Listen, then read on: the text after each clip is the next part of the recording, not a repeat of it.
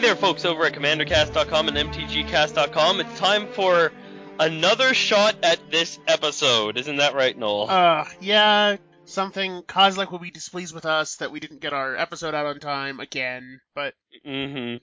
Unfortunately, we lost a recording. We are recording it the day immediately after, and we're trying to sort everything out, but we will be rehashing some old emails, some old card previews, and some new card previews, because, lucky for us, a bunch of new legendaries and planeswalkers were spoiled in the time that are in between when we recorded the episode and when we realized that it didn't record.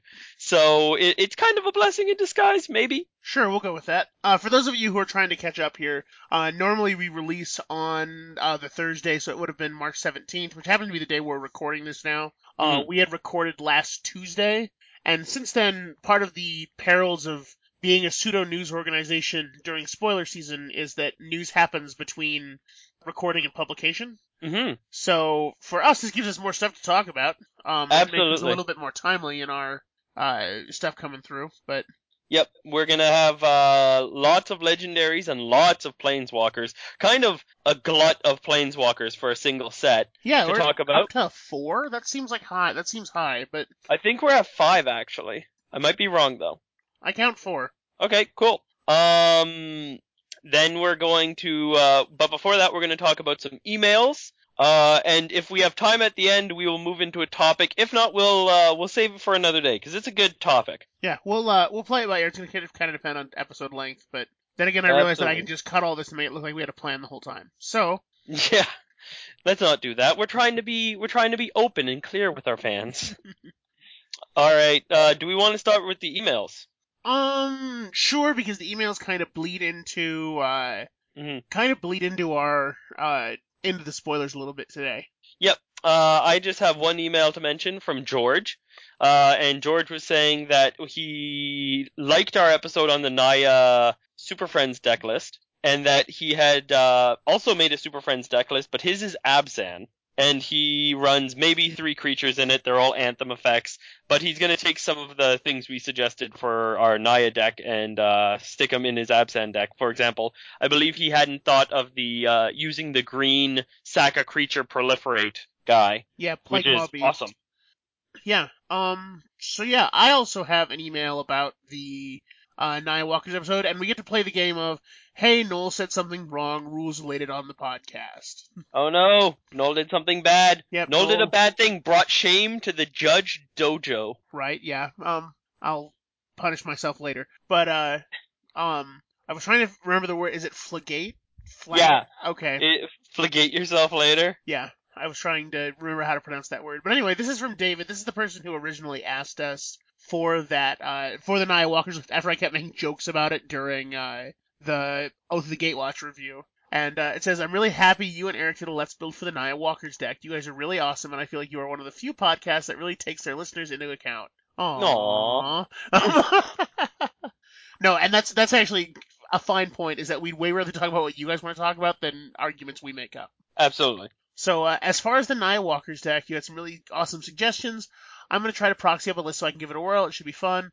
I'm also going to throw in Machaeus, the Luminarch, Staff of Nim, and Assembled Legions, as I consider them to be almost like Planeswalkers without actually being a Planeswalker.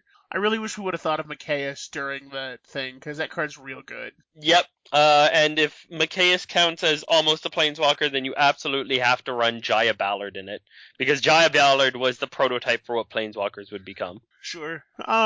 And yeah, and once again, like, as with all of our Let's Builds, there's not like there's a list at the end. I mean, add stuff to flavor.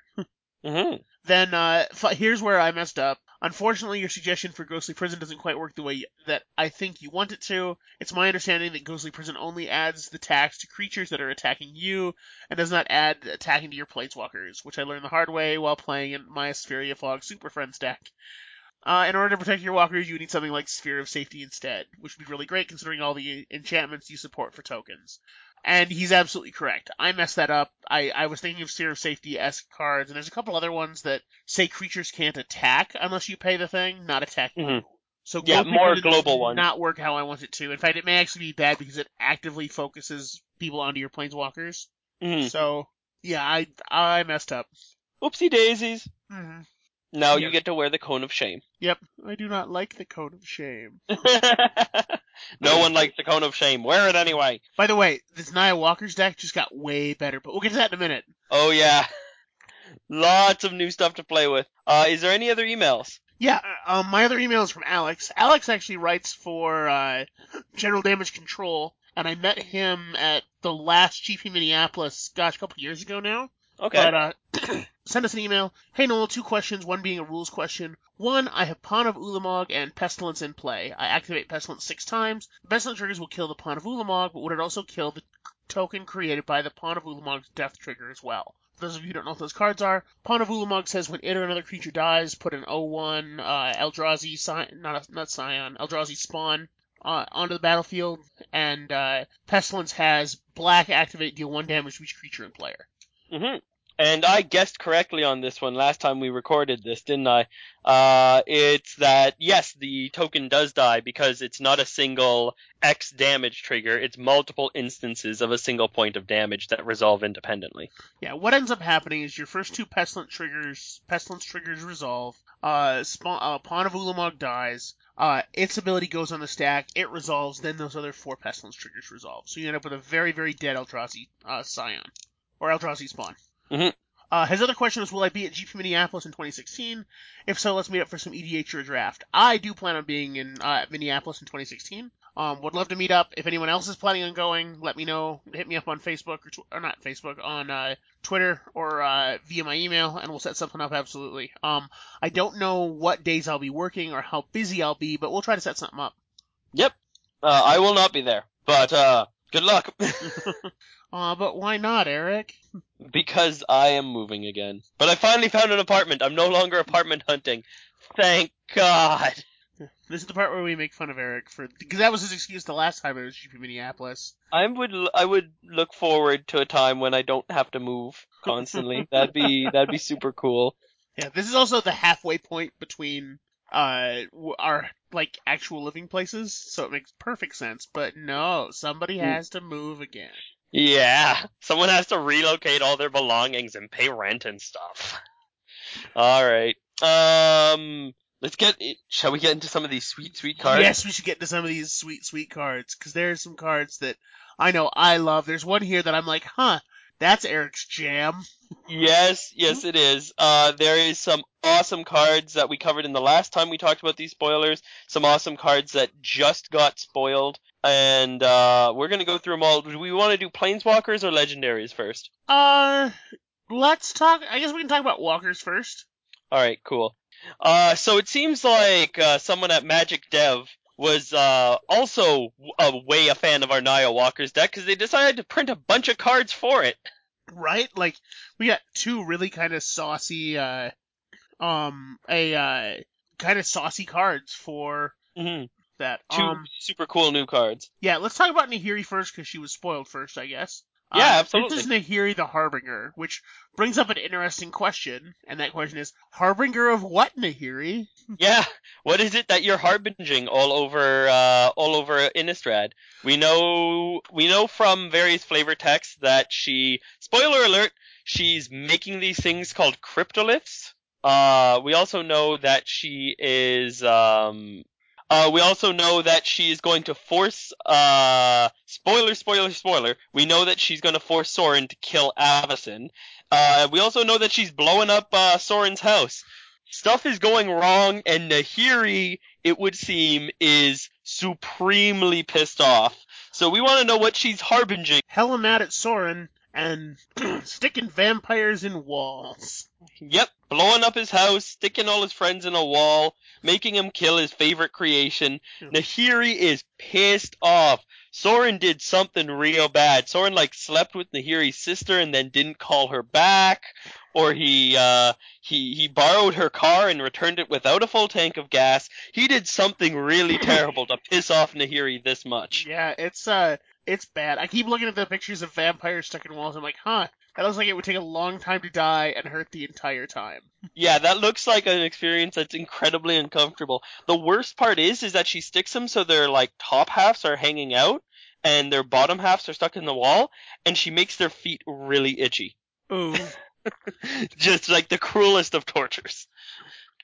Yeah. Speaking of Sorens, there's... We haven't actually talked about Nahiri the card yet. Oh, that's true. Yeah. Nahiri the Harbinger as an actual card is red, white, and 2 for a Planeswalker. Nahiri starts at 4 loyalty, has a +2 if you may discard a card if you do draw a card, -2 exile target enchantment, tapped artifact or tapped creature, and -8 search your library for an artifact or creature card, put it onto the battlefield, then shuffle your library, it gains haste, return it to your hand at the beginning of the next end step.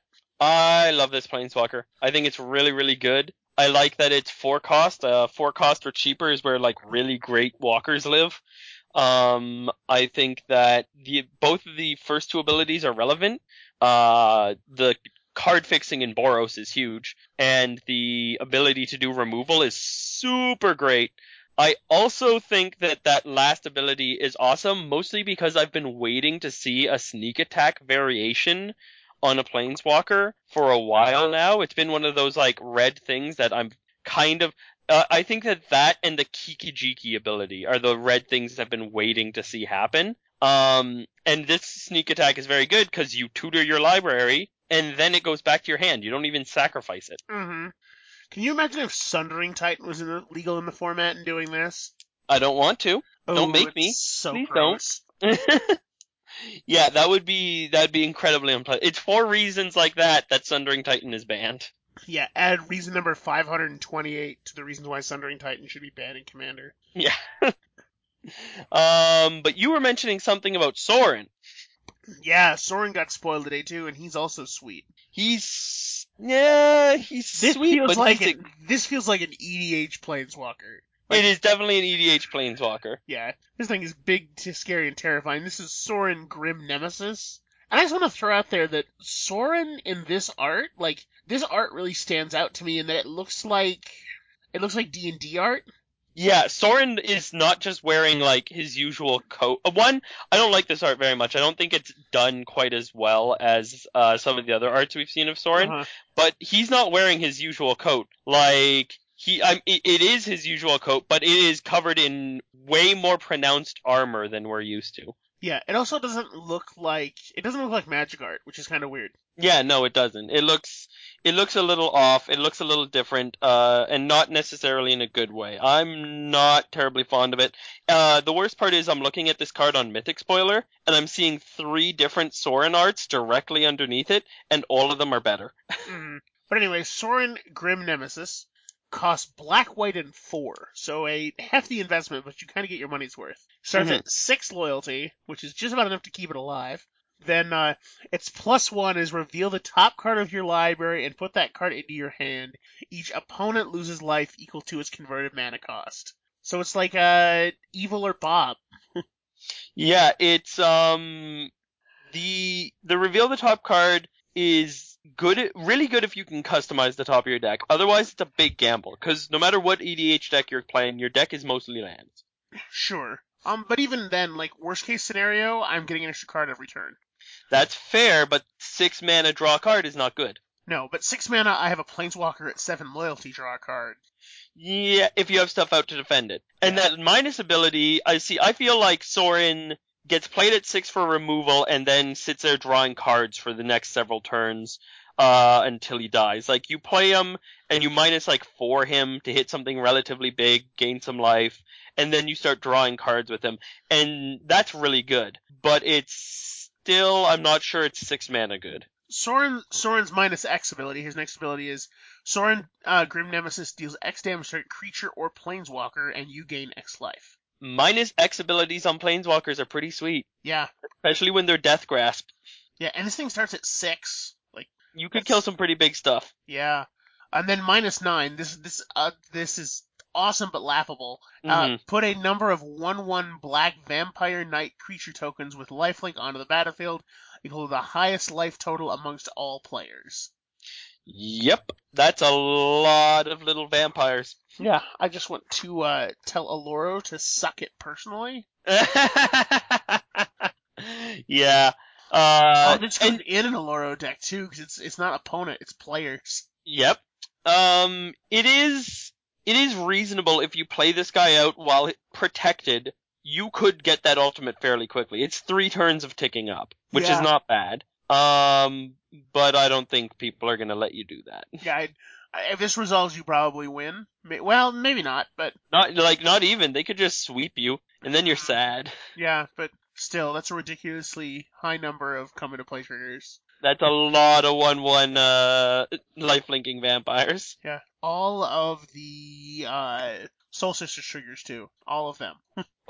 Cathar's Crusade. Yeah, Watch me snap this card in half. yeah. Or I'll draw all the cards I want with Mentor the Beak. Alrighty, we have two more planeswalkers to talk about. Which one do you think goes first? Um, let's talk about Jace now, so you can get your like Downy, another blue planeswalker thing out of the way, so we can go hyped into the Legends. Alright, fair enough. I mean, I don't know if I'd be downy another blue planeswalker. I'm kinda downy another Jace. This is also true, but this Jace is sweet. This Jace is okay. He's pretty good. He you know what? I give him a solid B plus. Yeah, this Jace is real solid. This is Jace Unraveler of Secrets. Jace costs 5, blue and 3. Obviously Planeswalker Jace starts at 5 loyalty. His +1 is scry 1 then draw a card. Yeah, and that's a good ability. Remember when we have to lose loyalty to draw cards? Yeah, not anymore apparently. Yeah, this card. Then -2, return target creature to its owner's hand. And -8, you get an emblem with whenever an opponent casts his or her first spell each turn, counter that spell. Yeah, that's Arayo, right? Yeah. Yeah, that's not fun. Nobody likes Arayo. This is this also you have to ultimate before you get to Arayo people. It's not like Arayo decks where you just had it. That's true. Yeah, no, this thing is super solid. Again, maybe like one cost too expensive. I feel like if they had made this another 4 cost Jace and then made its starting loyalty like 3 instead of 5, people would be a lot more excited about it. But like as it stands right now, it's not bad. It's just a solid blue planeswalker. Yeah, this is I kind of dig this card. Like I Yeah, said, increase loyalty to draw card. not a bad thing at all. Yeah, I'm not hard to impress. And like the ability to boomerang someone's creature, that's not bad either. That's pretty good. Mm-hmm. I'm trying to decide if this is my favorite art of Jace. It's not. Mind Sculptor's obviously better. Yeah, I like Mindstorm. This is probably my second favorite though. Probably because he's hiding his perpetually stupid-looking hair. That's true.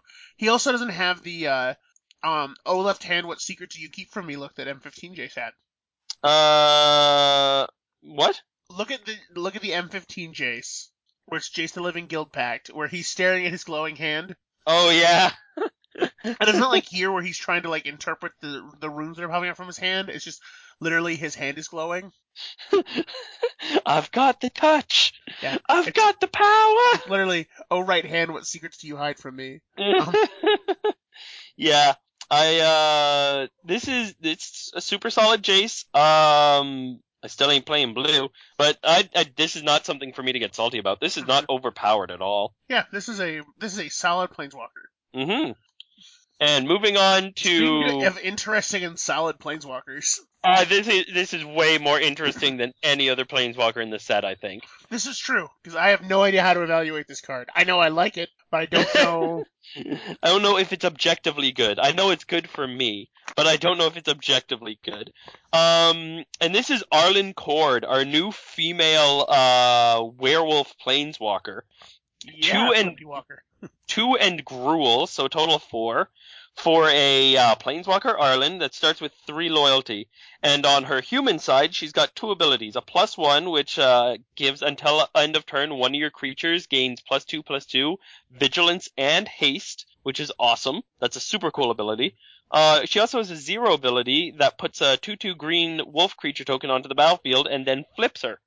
On her flip side, she is the fluffiest looking werewolf I've ever seen. She is really fluffy looking. She like most of the werewolves on Innistrad look frightening. She looks kind of huggable. Yeah, they all of them look shaggy except for this one. Yeah, she's like the koala werewolf. Anyway, and the werewolf has 3 abilities. A +1 that gives creatures you control +1/+1 and trample until end of turn.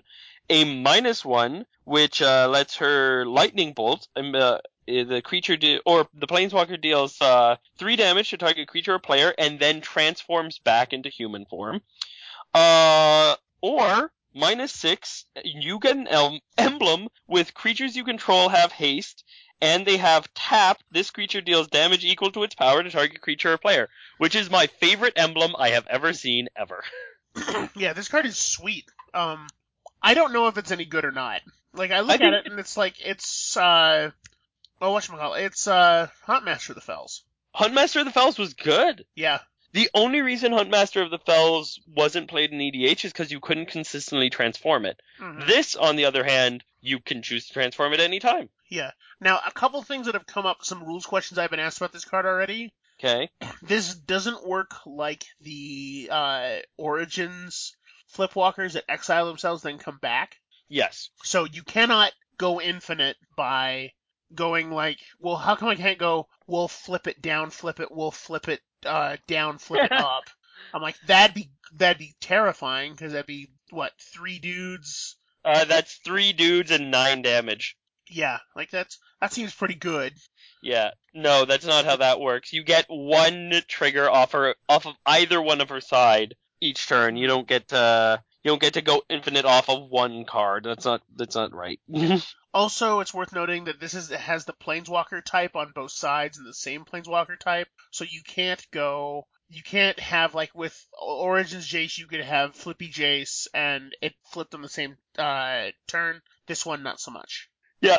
Don't cast your second one until the first one's gone. Exactly. I think this is super cool. I also was thinking about it the other day, and I was happy when I thought about it, because I realized that Arlen is kind of filling a vacancy where with the death of Elspeth, we didn't really have any physically imposing female walkers.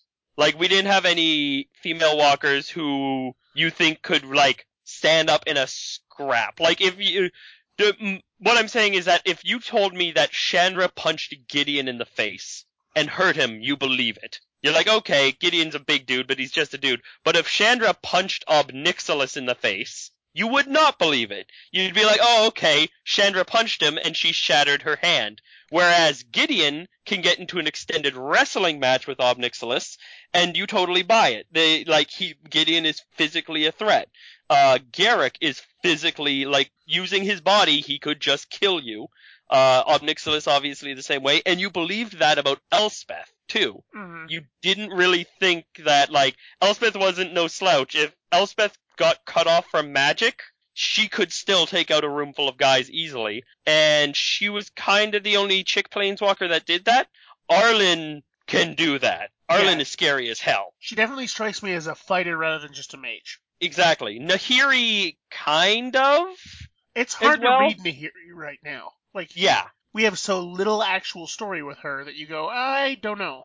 Yes, and she's always seen carrying a sword around, but she barely ever uses it. She mostly, like, traps people in rocks.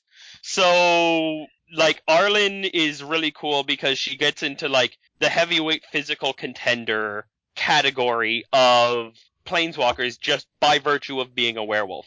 Like, if you put Obnixilis and her in a ring, I don't know who would walk away, because she can turn into a friggin' werewolf. Mm. So that's kind of cool. Yep. Let's go ahead and move on now. We got a bunch of legendary creatures to talk about too. We do have a bunch of legendary creatures to talk about. Where do you want to start? Do you want to start with... I think we should start with the actual mono-white one, to get the least exciting one out of the way. I would agree. However, before we do have a notation. There is technically a 5th legendary creature that has been revealed. Oh, sure. There's the land that turns into a, like, 9/7... flying, hasty, life-linking, indestructible demon. Yeah. Card is cool. Card cannot be a commander. Exactly. So this is a card that we will talk about later. Obviously that demon is terrifying, but he's never going to be the general of your deck. So we will mention him later on. Yep, this works just like the knife that was in Dark Ascension. Yes, exactly. The Erebus, the Binding Blade, doesn't get to be your general, so it doesn't get mentioned in our preset review. Right.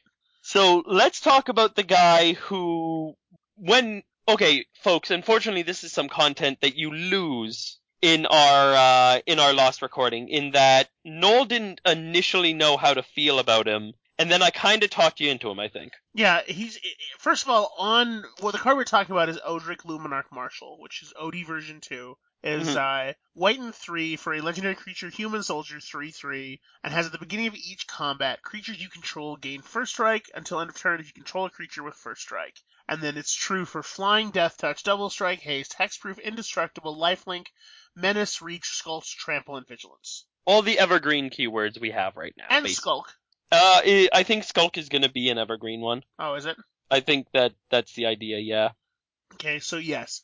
And I was not originally sold on this card because I like cards that do things on their own, don't need other cards to make them good. Mm-hmm. And this kind of has a build your own Akroma's Memorial feel to it. Absolutely. Which I guess, and the thing that I was trying to be too big pictured on it, like, this card is sweet with someone else who has an Akroma's worth of keywords on it. This plus in a white Akroma deck is awesome. Exactly. And the big point that I was making was that this guy, I think, is not a super strong general. However, he's an amazing card in any deck where the general already has a keyword like that, because you can give it to everyone. If you put this guy in a Kalemne deck, when you go to combat, all of your creatures have vigilance and double strike, and you consistently have access to that keyword ability. So I think that it's cool once you stick him in as a support card in the 99 in a white and X deck that has a keyword abilities on its general. If you put this in a Gisela deck, all your creatures would have flying in first strike just for the fact that you played him alongside your general, and that's pretty cool. Mm-hmm. And I think I was trying to get too big with it. Yeah. Like, this with just a flyer is probably okay. Or this with just flying and haste is sweet. Exactly. If you don't have to get crazy with it. You don't have to go like completely over the top. That being said, you do get a lot more mileage out of some cards that are like marginally useful with their keywords. For example, if you're playing a Celestia deck of any kind, if you play like Sigarda, okay, you play this guy, suddenly all your creatures have flying and hexproof. That's super cool. Next turn, you play Acidic Slime to blow something up, and suddenly all your creatures have Death Touch, because someone thought to put that ability on an Acidic Slime. And you get to reap a lot of these weird fringe benefits. All of your creatures have flying if you still control a Bird of Paradise when this guy enters play. Mm-hmm. So I don't think he's a good general. I would not build around him. I think that people would keep blowing up your keyword creatures or keep blowing up him if they saw him as your general, but as a surprise in one of the 99, I think he's great. He's probably great in some, like, X and white combat focused deck. Exactly. Any kind of not quite Voltron, but going to the red zone to win, totally good. Sure. So let's talk about Sigarda next, because I'm pretty sure you're going to, like, your favorite and my favorite are not Sigarda, so... No, this Sigarda, I think, is almost, like, patently less good than the last Sigarda. However, it's extraordinarily flavorful. Yeah, and the art is sweet. Indeed. This is Sigarda Heron's Grace. And it is Go ahead. green, white, and 3 for a 4/5 legendary creature angel. It has flying. You and humans you control have hexproof. Then 2, exile a card from your graveyard. Put a 1/1 white human soldier creature token onto the battlefield. Yeah. The idea with this is that Sigarda is your meat shield. She's the last bulwark of angels protecting humanity. Yeah, this card is super flavorful. Is green-white humans a thing? It is now. I was talking to my buddy trying to get him to make a Rafik of the Many Bant Humans deck, which he's like kind of into the idea of, because that deck could win just because you're playing Rafik. But there's also like a lot of the really good Rafik cards, stuff like Champion of Lambholt or Invisible Stalker, are already humans. Sure. So it's actually pretty cool. Yeah, and this is probably one that I'm underestimating how often human shows up as a creature type. Mm-hmm. Like, I threw Champion of the Parish in my cube thinking it would be okay. Turns out it's freaking awesome. Like, there's a lot of cards with the creature type human. So maybe I'm undervaluating this card, but I almost rather just have a good, like, is Old Sigarda that bad? No. Old Sigarda is much better than this. What this is a general for a new kind of deck. which is cool and exciting. The reason you and I are both disappointed in it is because as soon as we see this card, we're going to know what's in the deck.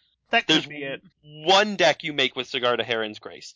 It is green-white tribal humans. It will be going to attack. It will probably play some support equipment. It'll play the Mentor of the Meek almost certainly. It'll play stuff like you just said, Champion of the Parish. It'll probably play Champion of Lambhold. All sorts of other, it'll play good cards, but unexciting cards. We know what's in that deck. Yep. So it's a cool card, don't get me wrong, and I like that deck can exist, but I'm not interested in making that deck, therefore I'm never going to be interested in this card. Yeah, and that's fair. That's where I'm kind of at on it too. That's where I kind of landed. Mm-hmm.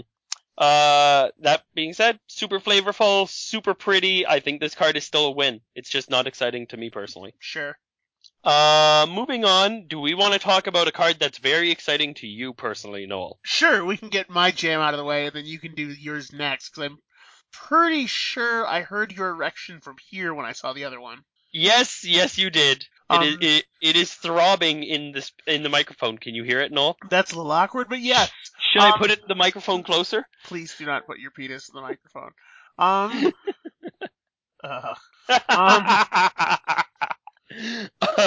Okay, I've recovered. And We're this good. is how we get an explicit tag. Alright.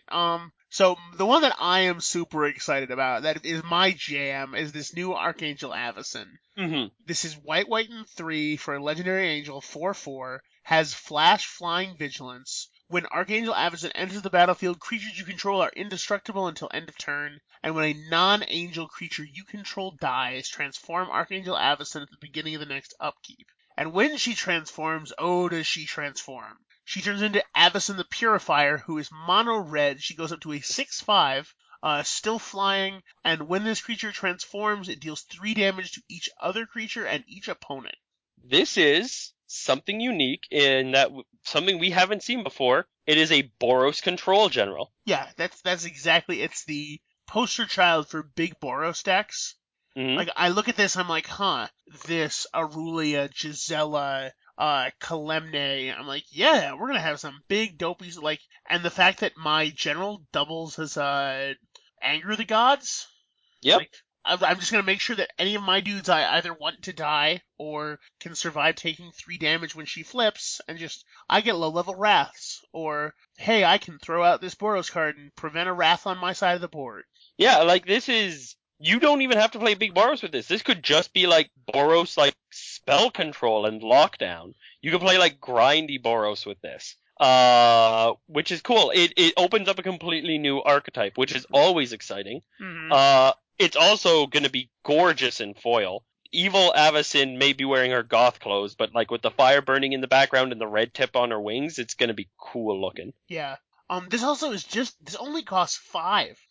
Very cheap. Yeah, this can get jammed in a lot of existing decks Mm-hmm. as the top end or a surprise in something like Annex and Samiti, or even some Naya decks that just curl up and die to a Wrath. This is a way better Wrath insurance policy than... Yeah, because that first ability, ignoring the Anger of the Gods trigger you can get off of her, that first ability enters the battlefield with Flash at 5 mana. She's got Flying and Vigilance and makes all your stuff indestructible. That's a lot of stuff on one card. If she didn't transform, if she was just a 4/4 for 5 with Flash, Flying, Vigilance, and gives all your creatures indestructible, she'd totally be worth it on her own. Yeah, this is just this card is super solid, and I think I finally found a Boros general that interests me. Mm-hmm. It's one color that I've always kind of wanted to build, but never had a real driving reason to. Yes. So I'm kind of excited to try this out.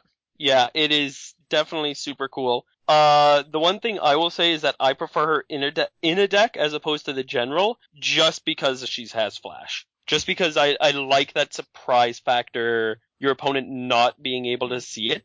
Sure. You can also use this as a Rattlesnake card, though, too, if it's your general. You really want to waste your Wrath of God? Can your Wrath of God work if it's your Wrath of God plus me? Yep, absolutely. It is a really cool card. And I'm excited about it. No one is gonna try trading with you if every time you go to combat you have 5 mana open. Yeah, just go ahead, pick whatever blocks you want. Yep. obviously a cool card. Obviously one we're both excited to get our hands on and tinker with. Shall we move on to the last spoiled legendary creature, the one that I'm very excited to get my hands on and tinker with? This feels like your jam. Go ahead. Alright, and I'm just gonna point out something that my buddy said to me, and it's absolutely true. Stupidest name, but this is Olivia, mobilized for war. It was also how flavor lovers, all the Vorthos out there, it is worth noting that this is how Magic revealed to us that some vampires have gone feral, and the other ones are getting ready to wage a war. We don't know if it's against the angels, we don't know if it's against humanity, we don't know if it's against the other feral vampires, but there's literally an army of vampires suiting up right now, which is crazy. But Olivia, mobilized for war, is 1 and Rakdos, so she costs 3 in total. She's a legendary creature, Vampire Knight now. She's a flying 3/3, just like old Olivia. And she has, whenever another creature enters the battlefield under your control, you may discard a card. If you do, put a +1/+1 counter on that creature, it gains haste until end of turn, and it becomes a vampire in addition to its other types. This is so cool. I was gonna say, this is just your jam. Like, there's so much neat stuff you can do with this. You can play it as a straight aggro deck. You can play it with Reanimator and Madness shenanigans in it. You can play it as a tribal vampire deck that runs a couple other cards that you want to turn into tribal vampire to get the benefit of all your lords using that ability. It is a really, really cool card. And it's a 3/3 flyer for 3. It's big for its cost, and it's imminently recastable. And that ability, put a +1/+1 counter on it, and give it haste. Think about how many creatures there are in Rakdos colors that become infinitely more scary if they get haste. Murderous Redcap? What? Oh yeah, well, Murderous Redcap has to... Of course, I immediately have to go the combo route with it. I can't just enjoy the fact that... Well, it's like, that's not an infinite combo, because you have cards in your hand that you have to discard, right? Yes, but you can definitely, like... You could definitely mess around a bit, yeah. Yeah. Inferno Titan, scary. Master of Cruelties, scary. Stuff like that. You can give lots of creatures that aren't meant to attack right away the ability to attack right away, which is one of my favorite things.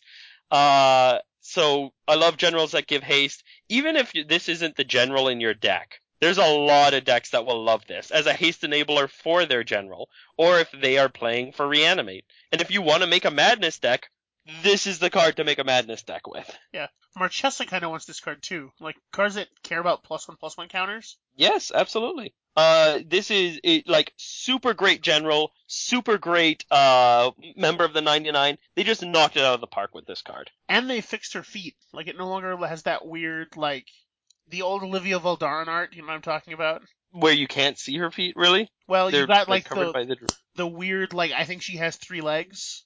Yes. Okay, yeah, I got that. You can clearly see her legs in this one, probably intentionally. Yeah. Although, I want to say that sword doesn't look particularly effective. Most of that sword is absent space. Right, I feel like that sword probably, like, is full of magic and stuff. Like...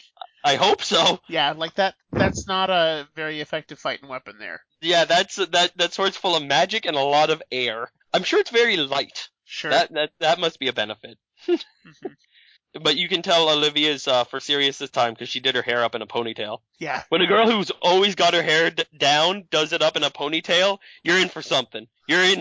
You need to be wary. Yeah. Run.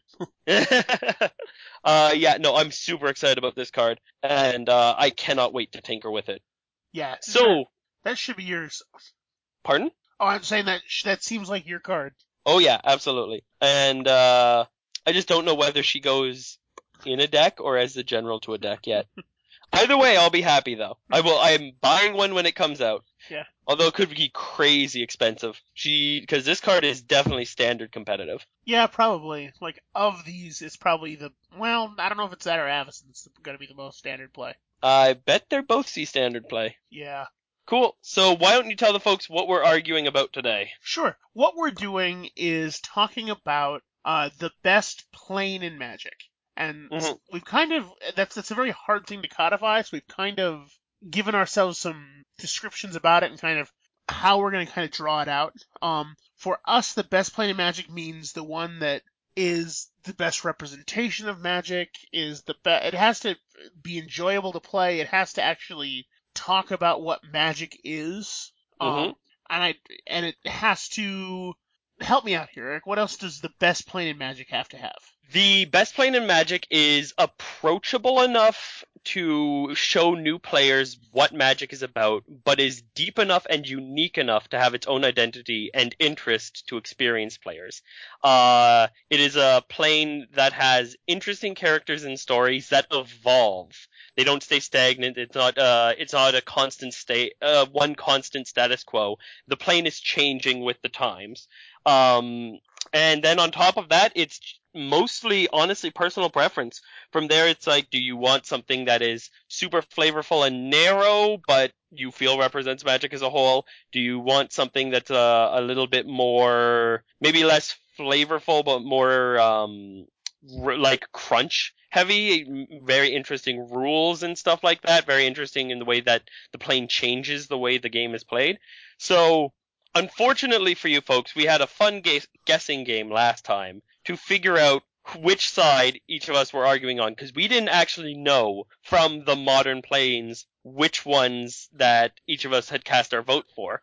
And we now know the answer to that question. Sure. So what I thought we would do first, I thought we would kind of slow roll you guys as the audience and go through some ones we didn't pick and why we didn't pick them. Absolutely. And there's a great chance to get out your little bingo card and try to guess which one we're going to guess. For the record, we only included either planes that were in the main storyline of Magic or in supplemental and core set settings. We didn't choose like the ones from the 20-year-old Magic comments or like Bolus's Meditation Realm, or ones that show up on just a single plane chase plane. Nope, we didn't include any of those. Basically, if you want to count the sets that we go from, Old Mirrodin on, we include any plane that appears in Old Mirrodin forward. We included. In fairness, in my list I included some of the ones that are old and that, just discounted them pretty quickly. Yeah, exactly. We aren't going to be talking about Rabia or Sarah's Realm or original Phyrexia. It's just they have been left alone for so long that to suggest that they are the best would be to raise a lot of questions of what they even are anymore. Sure. To knock some of those out really quick, I like Dominaria is a cool plane. It's the birthplace of Magic. The first 10 years of Magic storytelling happened all on that plane. Absolutely. The problem is that pretty much between the end of the Phyrexian invasion and the Time Spiral series, it's kind of in a junk heap right now. Yeah, it is. It is the Multiverse's garbage fire. It is like Mad Max plane. Everything is destroyed.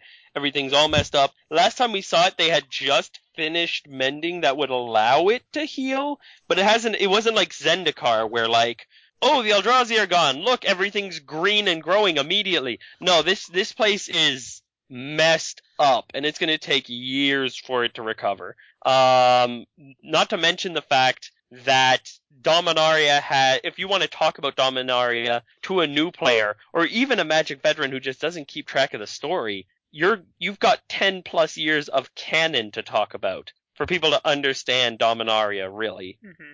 So it has the same problem that I always say it has the same problem that Doctor Who has. Yes. Is that the people who like Doctor Who love Doctor Who for all the in-jokes and references and stuff like that, but there's just so much stuff to get through.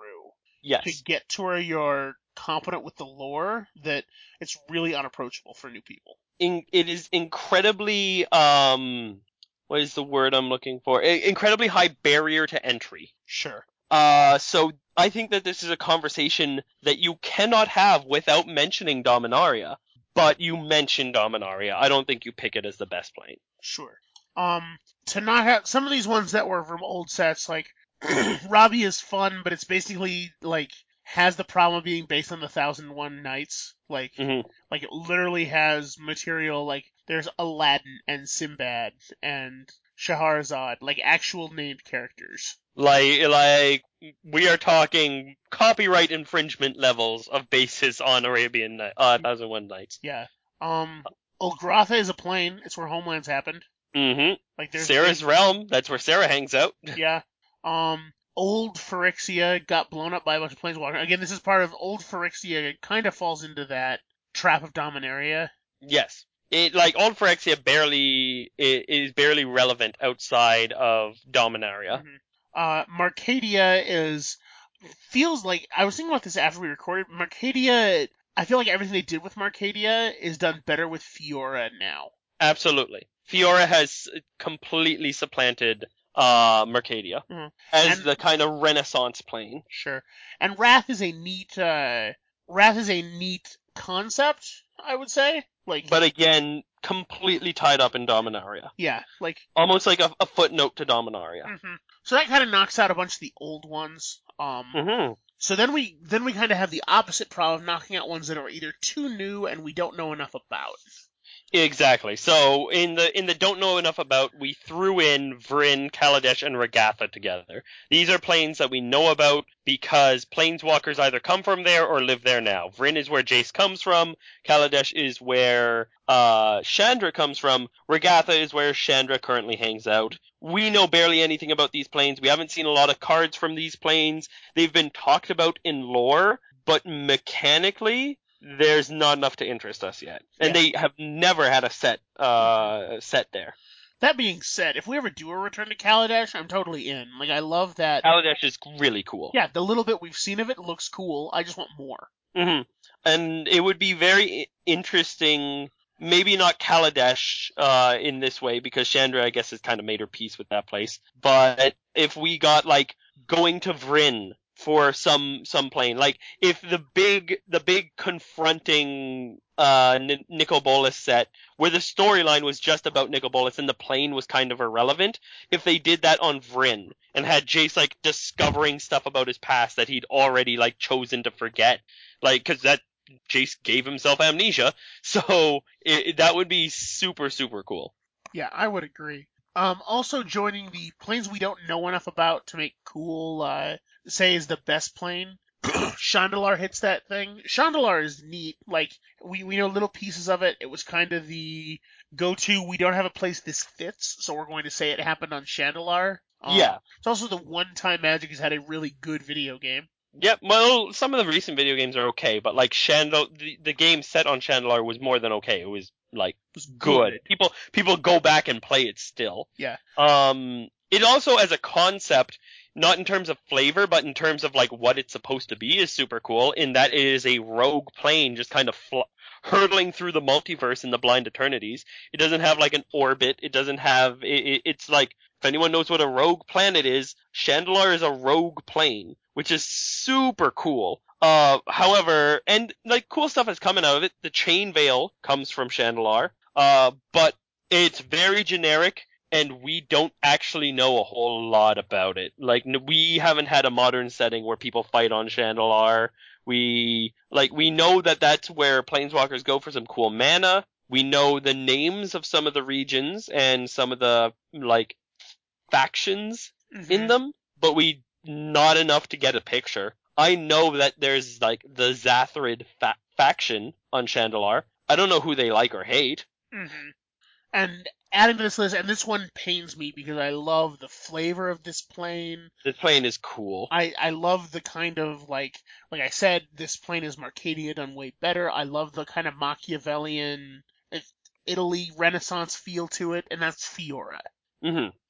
Someday this will be my favorite plane, but for those of you who don't know, Fiora is the conspiracy plane. Yeah, I love everything about it. I just don't know enough about it to be able to say this is the best thing ever. Nor do I think I ever will. Like, yeah, exactly. To be honest, I think it will always be in like supplemental products, and while that's fine, it does make me sad. Yeah, it is. It's a super cool plane. I really like it. I love the way they try and the way they execute it. Super colorful characters. Marchesa, Grenzo, Doretti, Dak Faden, Brago all come from Fiora. But again, we are kind of intentionally left not knowing that much about it now. We may learn a lot more with this new conspiracy set, though. Mm-hmm.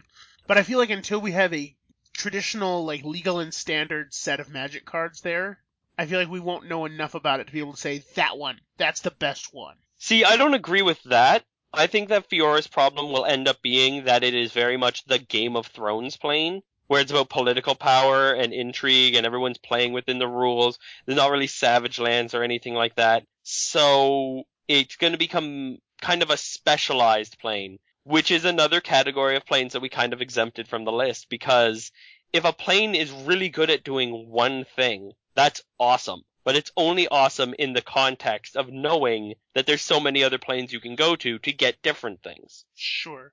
Like, if you were to see, let's give some common examples of this one. Kamigawa. If you're into that Asian culture, if you're into that as a thing, then great. That may not be the best example. Mirrodin is probably the best example of this. Mm-hmm. Mirrodin / New Phyrexia. Yeah, like, that plane is so set up to be so different than every other plane, in that it's one of those ones where in this world Shatter is better than Terror, where in most places Terror is the better card. Yep. And it is a very different place that plays by very different rules. And it's cool because of that, but it's only cool because we have so much contrast provided by the other planes. Another good example of this, and one of Noel and I's favorite planes, is Innistrad. Yep. Innistrad is an amazing plane. It's one of my favorites. I am more excited for going back to Innistrad than I was for going back to Zendikar, personally. I think that probably it's better for Magic as a whole that we went back to Zendikar than Innistrad, but Innistrad is one of my favorite planes for completely personal reasons, but it's only cool because Innistrad is so different from Chandalar. Yep, and I did mention Kamigawa. I'd also like to, Kamigawa kind of falls into the other plane of, it has to be enjoyable to play. I think Kamigawa gets a bad rap. I think Kamigawa Limited was awful. Well, I didn't play Limited when Kamigawa came out, so I didn't experience that. Like there's your long-term, like, card quality to, I don't want to say, like, it has to be full of eternal staples, but, like, the cards that see play out of, like, there has to be something that carried out of this plane into the greater Magic whole. And the card, like, there are a few cards from Kamigawa where from literally every other plane on the list has more cards, with the exception of maybe one? Maybe. But I will say that the cards from Kamigawa that stuck really stuck. We owe Kamigawa for Sensei's Divining Top, Umizawa's Jite, Kiki Jiki, Kokusho.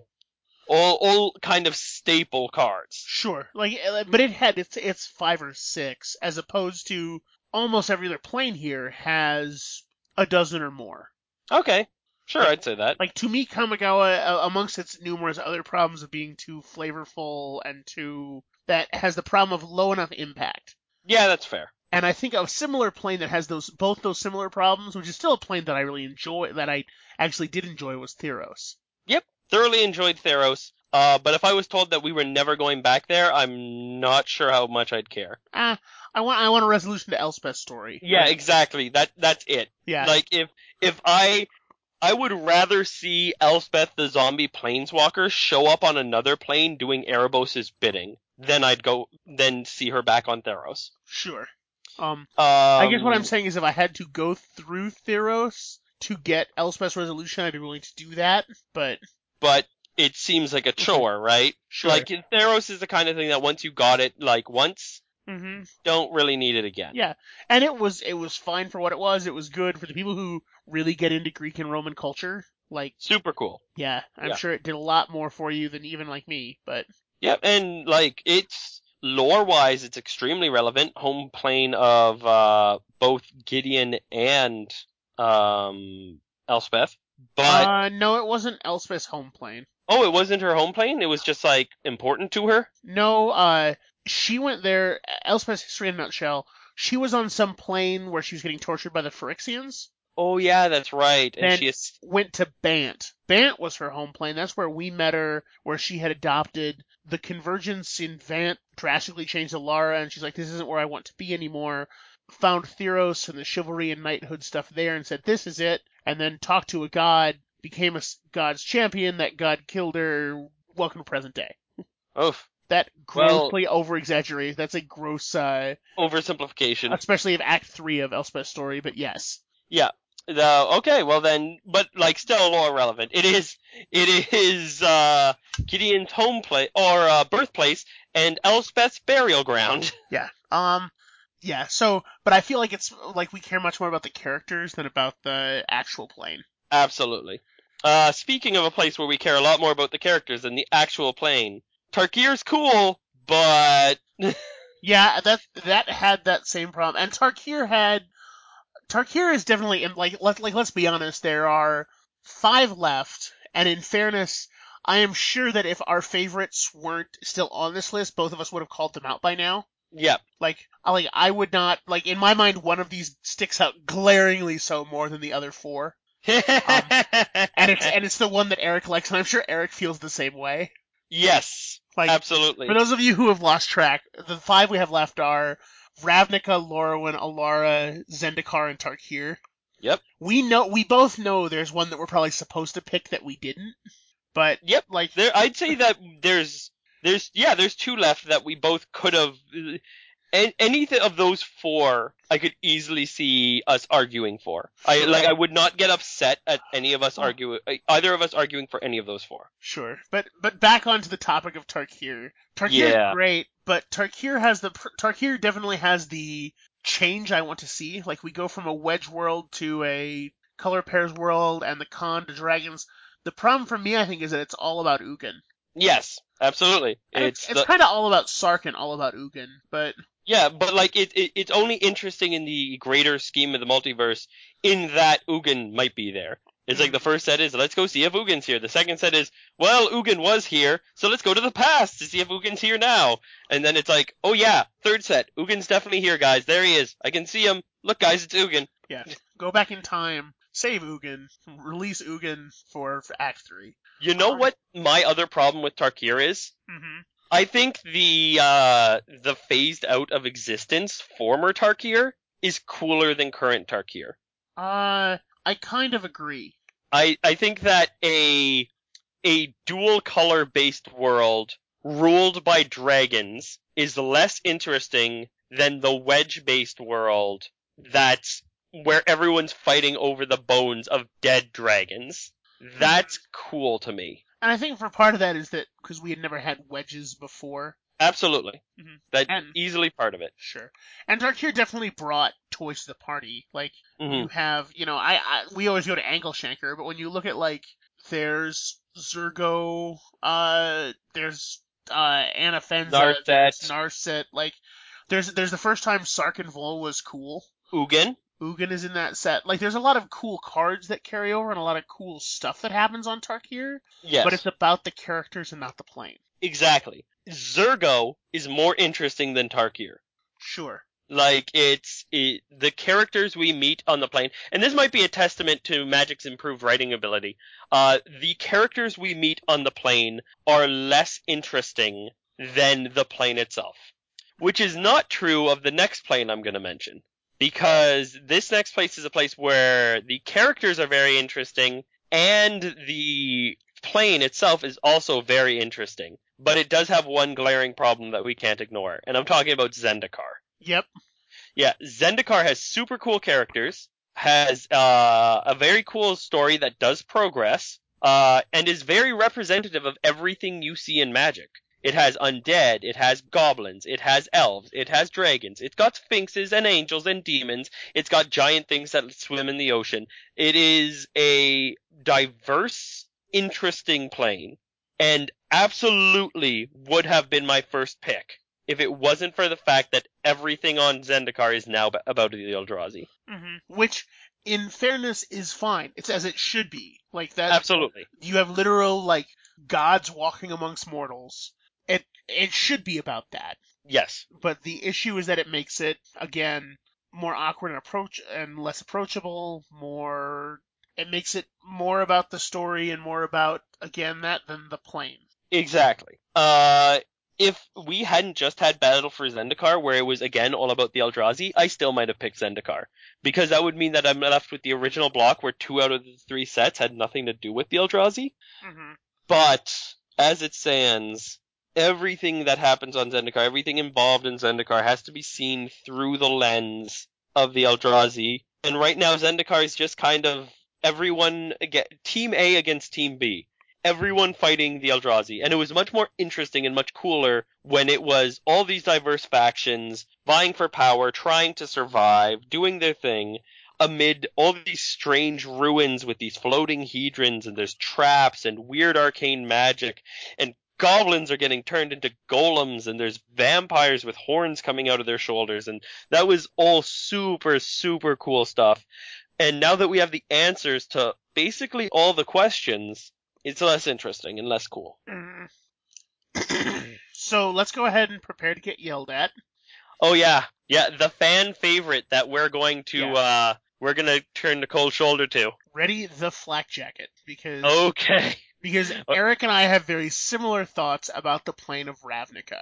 Yep.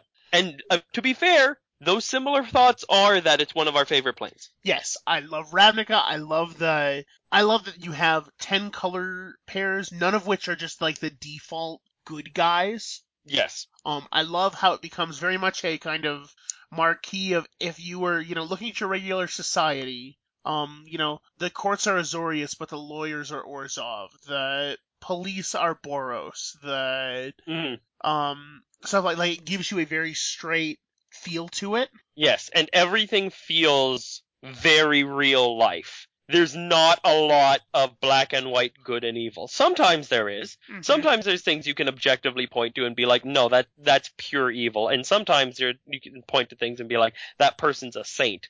But for the most part, it's kind of people just living their life, trying to serve their interest or their family's interest, trying to help themselves or the guy beside them, and trying to survive in this plain sprawling metropolis. Mm-hmm. And for me at least, it's also like the actual idea of Ravnica as far as a whole giant like sweeping cityscape that covers an entire plane is neat. Absolutely. I think that's super cool. It's very different than any other plane we see. It's cool. Yeah, and the way that it changes the variety of the landscapes is very cool, because although it doesn't have full art lands, which is basically what everyone pays attention to when it comes to fancy lands, the lands in Ravnica are very unique and very cool and instantly identifiable as a Ravnican, because all of them are a twist on what you'd expect. Swamps are all sewers and drainage ditches and stuff like that, because it's the kind of swamp you could find in a city. Islands are all like water ducts and like collected water filtration plants and stuff like that. The mountains are just kind of hot, high buildings, and the plains are just kind of flatter, maybe more populated kind of suburban centers. So it is everything that it's all the flavor we expect from Magic. Red is red and black is black, but it is in a new and unexpected way. Mm-hmm. Which is all great. Here's the counterpoint, and the reason why it didn't make either one of our lists. Because you could take a picture of Ravnica and you could not tell which set it was from. Sure, Ravnica never changes, which in a way gives you kind of an anchor point for storytelling, which I'm sure is great for creative. Like, if they just need a general, like, place for people to meet, Ravnica's great, because you say, insert random guild hall here, and you're good. The problem is that the first Ravnica stories came out almost 10 years ago now, and yeah, it's the same thing. Orzhov's still like money and run churches. Azorius are still the courts. Yep. And the guilds are always going to do the same things. They actually had to write in a reason for the Dimir to remain secret, because it's so important that the guilds do the same thing. That the Dimir were originally a mythical guild, or a semi-mythical guild. People did not know whether the Dimir actually existed, and a lot of people said that they didn't. And part of the twist in the original Ravnica storyline is like, boo, the Dimir actually exist. Then when you do Return to Ravnica, they had to sell people the idea that the Dimir dissolved and don't exist anymore, just so you can go back to people saying that the Dimir don't exist. Sure, or being kind of the open secret keepers. Yeah. Like, you would have Dimir shops now that would sell Dimiri things, secrets, poison, stuff like that, and are just a public front for secret-y things. Yes. And it's just like, the storyline is always, something's gonna happen to the Guild Pact. The storyline is literally, the status quo might change. And no matter what happens over the course of that storyline, even despite 6 sets, the status quo never changes. Yep. It is I said something last. It is a picture. It is a plane that makes an amazing picture, but a rather poor video. Yeah, that squares it up pretty well. Mm-hmm.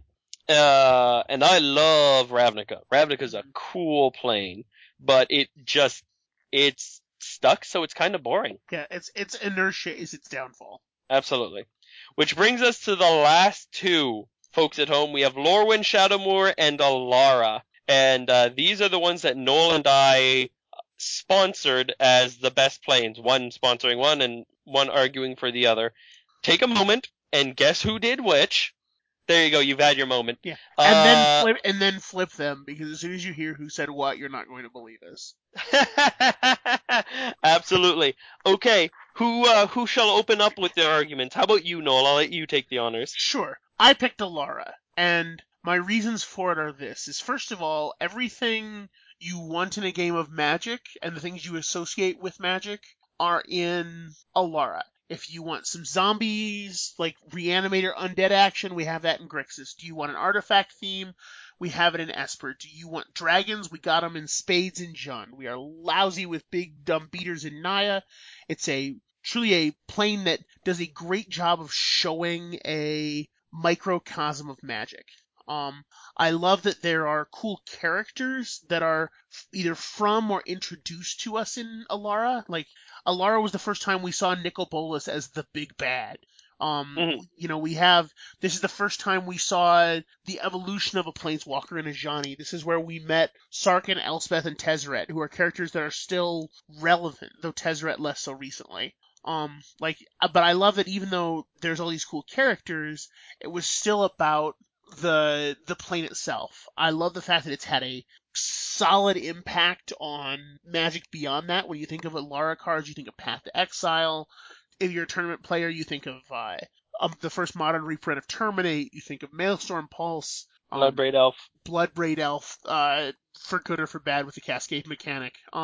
You also think of like the big splashy, like, Cruel Ultimatum and stuff like that. You've got kind of a something for everybody as far as the planes go.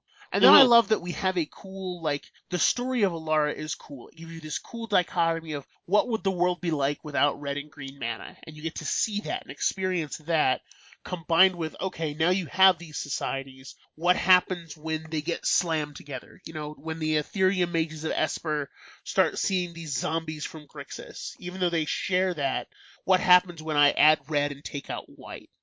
So you have this cool, like, evolution of story into this giant conflict. And I feel like Alara still has story left to tell. Like, they could return to Alara, and I don't think people would be upset in the fact that you've got still kind of some unresolved, like, that world rebuilding is a cool story to me. So, my arguments against Alara. I have two kind of overarching problems with Alara. And one of them is given to me by hindsight. The first is that when you're playing Alara, in the way that one is a problem that comes up looking back at Alara, and one was a problem that was during Alara, and that is that the 3 sets of Alara feel very much the same to me. Part of the problem with that is that the ultimate culmination of the shards converging is supposed to be, oh look, these sets have, or these different factions now have to interact with each other. Isn't that going to be crazy? But they start off giving you all 5 factions in Shards of Alara, so you've been playing games for 2 sets of these factions interacting anyway. So it's a really big moment where the lore has finally caught up to what we were already mechanically doing. And because of that, Alara to me has a lot of the same feel of stagnation that Ravnica has. It's through all three sets, it's like, these are the shards, and look, they're getting closer and closer to touching, and now they're touching at the edges, but no shard is destroyed, no shard is separated, no shard is really changed. It's just that its edges now have to contend with these other shards. And then the second thing that bugs me is probably something that, if you had asked me about it at the time, I would have said was a ridiculous statement, but looking back on Alara now, it is too generic for me. And it's probably because Alara set that kind of standard ground point for what these three shards do, and every time we've seen cards in these three shards since then, it is played off of Alara. And a lot of the cards we've seen have been even set straight from Alara. So it's just almost too boring to me. The novelty has worn off, which is unfortunate, because the first time that they revealed shards, if they, like, I wasn't playing when the shards came out, but if, at that time, if I had been like, this is what Esper does. Black, white, and blue are the artifact colors. They play with artifacts. That's what they do. That would have been really cool to me. And the introduction of, like, this is Jund. It sacrifices creatures and plays with its graveyard in order to give its other creatures or you a boost. That's what Jund does. That might have been, like, very novel, and it would have been very cool, but over time, it just hasn't aged well. It has become so just a generic assumption of every player that I feel like the shards have lost all of their unique flavor to the rest of Magic. I don't know that I agree with that, in that, like, the shards are definitely built around tropes, but all of Magic is. Like, all I of agree. I mean, red does the same thing and everything. This is just an expansion of that. Like, your issue there is with the color pie, and specifically that the more colors you add to the color pie, the more specific it has to be. I disagree, because one of my points for the best plane had to be that it was unique enough that it stood out and was interesting. And it doesn't have to be completely unique. It just has to have enough unique flavor that it stands out and is interesting to me. And Alara fails to meet that. There's lots of planes we've already passed over that do meet that. I felt like Innistrad is a really good example where the colors feel unique and different. Or Mirrodin is another great example of colors feeling unique and different. Even on Ravnica, I would say that the colors feel very unique and very different because you look at the comparison and there's a lot more points of comparison. You can look at red in Rakdos and see how very different it is from red in Gruul, which is very, very different from red in Izzet. I think that with only 5 things to compare it to, it's a little simple, it's a little generic, and it's kind of been done to death at this point. I think I disagree in that, like, how different shards use different colors was pretty drastically different too. How Esper used black versus how Grixis uses black is very different. Like you can't say that's a good thing in Ravnica and say it's a bad thing in Alara. The reason it's a good thing in Ravnica is that in Ravnica you have 5 other points of or 4 other points of comparison. You have half as many in Alara. For each black plane in Alara, you can compare it to 2. For each black guild in Ravnica, you can compare it to 4. Sure, I mean there's more points of progress there, but it's still literally the comparison is still how does it get used by one group versus another. There's just less data points The there. other thing is that the guilds are not representative of what those colors always do. Whereas in the shards, the shards are representative of what those colors always seem to do. Rakdos is not how red-black always behaves. It is not always breakneck aggro. You can make really great Rakdos control decks. There's a lot of planes where Rakdos is much more themed on removal and control, but in Ravnica, it's breakneck aggro. Boros is Legion on Ravnica. It is not Legion on other planes. Innistrad is not about a a going wide Boros. It would much rather go big Boros, which is not a thing on Ravnica. So these guilds are unique in comparison to each other, but they are also unique in comparison to the rest of the planes. I don't feel like there's any uniqueness for Esper on Esper as composed to anything I've seen out of Esper in other places. Even looking at like the decks they made, if you told me that Oloro came from Esper, I'd believe you. Mm-hmm. So I think that, and this is not the fault of the original printing, it's the fault of what Magic has done since then. Sure, I think that's going to happen just because of 3 colors. Like, I think the same thing would happen if we did a return, like not necessarily return to Tarkir, but Yes. cards printed in the future that are white, black, and green will do stuff similar to Abzan because that's what Abzan can do. That might be true. That could very well just be an unavoidable hazard of picking 3 colors. However, that's the reason I didn't pick a 3-color plane as my favorite plane. Okay, so let's go ahead and get into your plane. I picked, coming way out of left field, Lorwyn Shadowmoor. And it was neck and neck with Zendikar. But Lorwyn Shadowmoor pulled it out just barely. The reason I picked Lorwyn Shadowmoor was because it's simply satisfied all the criteria that other planes got checked off of my list for. It is very representative of Magic in that it has all the tribes present. There's undead or undead facsimiles, there is lots of merfolk, there's dragons, there's angels, there's demons, but there's also elves and goblins. All the traditional things are here, but they all feel very specifically Lorwyn. The goblins from Lorwyn feel like specifically Lorwyn goblins. They're friggin' crazy. They look like cartoon characters almost in the way that they not just look but behave. They're massively destructive. They're always getting into trouble. They're kind of an underfoot nuisance. And the elves on Lorwyn feel very different from other elves. They're super haughty and arrogant to the point of like looking down on every other race and attacking them on sight. And then all of this changed when they brought it to Shadowmoor. And then we got another look at all these things through a different lens, which is super, super cool. The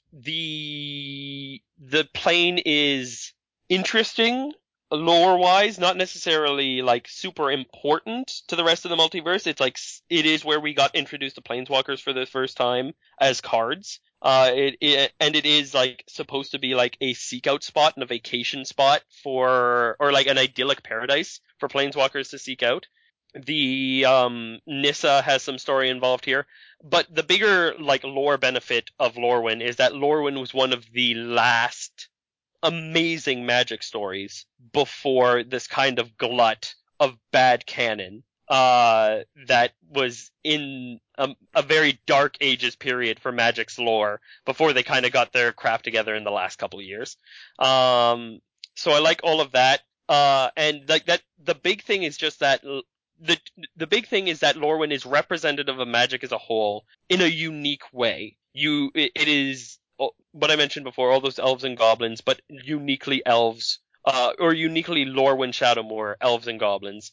And also that I still feel wonder when I look at stuff at Lorwyn. I look at stuff at Lorwyn and I'm like, I'm caught off guard. I don't really know what to expect out of it.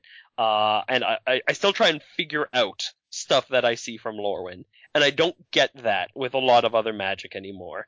It is a little bit off the beaten path. However, I think it's still close enough to Magic canon that it isn't like so clearly not traditional Magic in the same way that Innistrad or Mirrodin is. But it's far enough off the beaten path that you get super, super crazy cool looking stuff.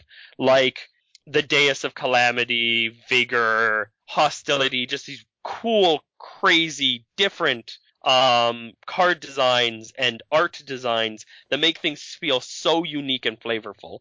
And I love it. I think that if you looked at like the Deus deity cycle from Lorwyn Shadowmoor, every one of them is very unique and amazing. I think that if you looked at all the incarnations, they're all super unique and cool looking. I like that basically everything they did with it. So now into my counterpoint. Okay. I have 2 big things that I don't like about Laurel and Shadowmoor. The first one is that Magic, in a way, is supposed to be self-insert. Like, you're supposed to be able to see, this is my character. And I think that players look for that. And I think not just, and Planeswalker is the obvious example of this, but also they look for other characters they can relate to. Like, you want to be the guy riding the Siege Rhino, and you want to Yeah. be the guy, standing in the Orzhov council meeting or whatever. Lorwyn has no human characters, and very few even, like, humanoid characters. Like, I wouldn't say few humanoid, well, but you're right. No humans. yeah, but as far as, like, the typical person can identify with, really elves are your only option in there. Like, Yes. like the goblins and the Kithkin really aren't options as far as, like, creatures I'm supposed to or the elementals really are not supposed to be ones that are, like, I can't see myself as an elemental in Lorwyn. I can see myself riding a Siege Rhino in Tarkir. And that's fair. And I think losing that is a huge point. The other one is that I don't like the art style in Lorwyn, and that it feels like it's not magic art. It all kind of has this cartoony sense to it. Now it gets better. Admittedly, like, the Shadowmoor Eventide stuff feels more like magic cards, but even some of those they have kind of this cartoony art aesthetic that to me doesn't feel like magic art. It feels like, it reminds me of, I'm trying to remember some other, like, high fantasy games that have come out and kind of come and gone. It's very like old school grim fairy tales fably. Sure. Like, it's very old European fantasy. Yeah. It has kind not of token fantasy, like old European fantasy with Sure. the Fae and stuff like that. Yeah, it has kind of I'm trying to find a word that's not childlike or childish. Like, admittedly, childish is the right word for as far as, like, the Loro and Morningtide cards. Like, where it's goblins stealing pies and stuff like that. It's very fairy tale. Sure.